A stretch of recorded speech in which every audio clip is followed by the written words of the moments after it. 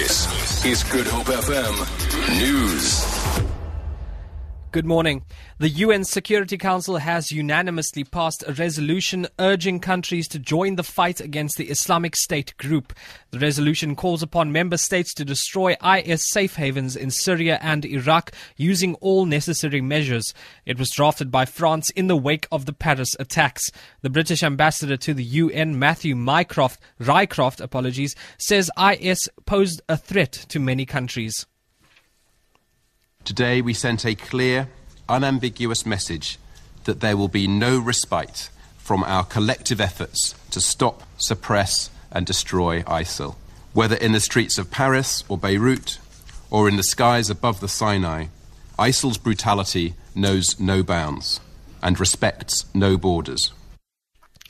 Government has strongly condemned the attack in Mali in which 27 people have lost their lives yesterday.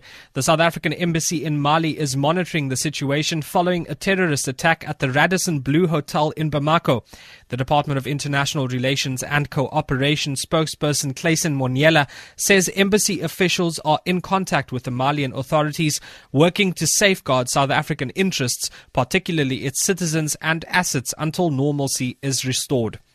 Police union Pop Crew has sent out a directive to its members not to hesitate to shoot if their lives are at risk. First Deputy President Nkosinathi Mabhida has told officials in Pretoria they should not be afraid to act. Mabhida has accused police management of not protecting police officials.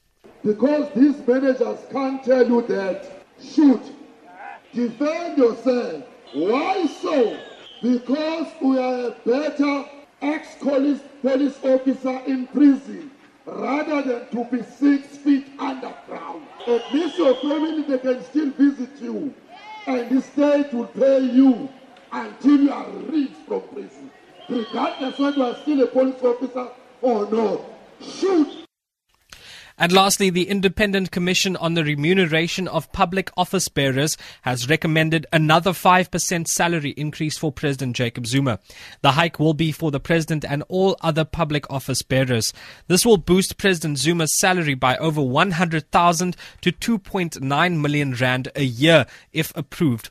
The Commission says public office bearers' responsibility should depend on what it says is a spirit of self-sacrifice for the public good.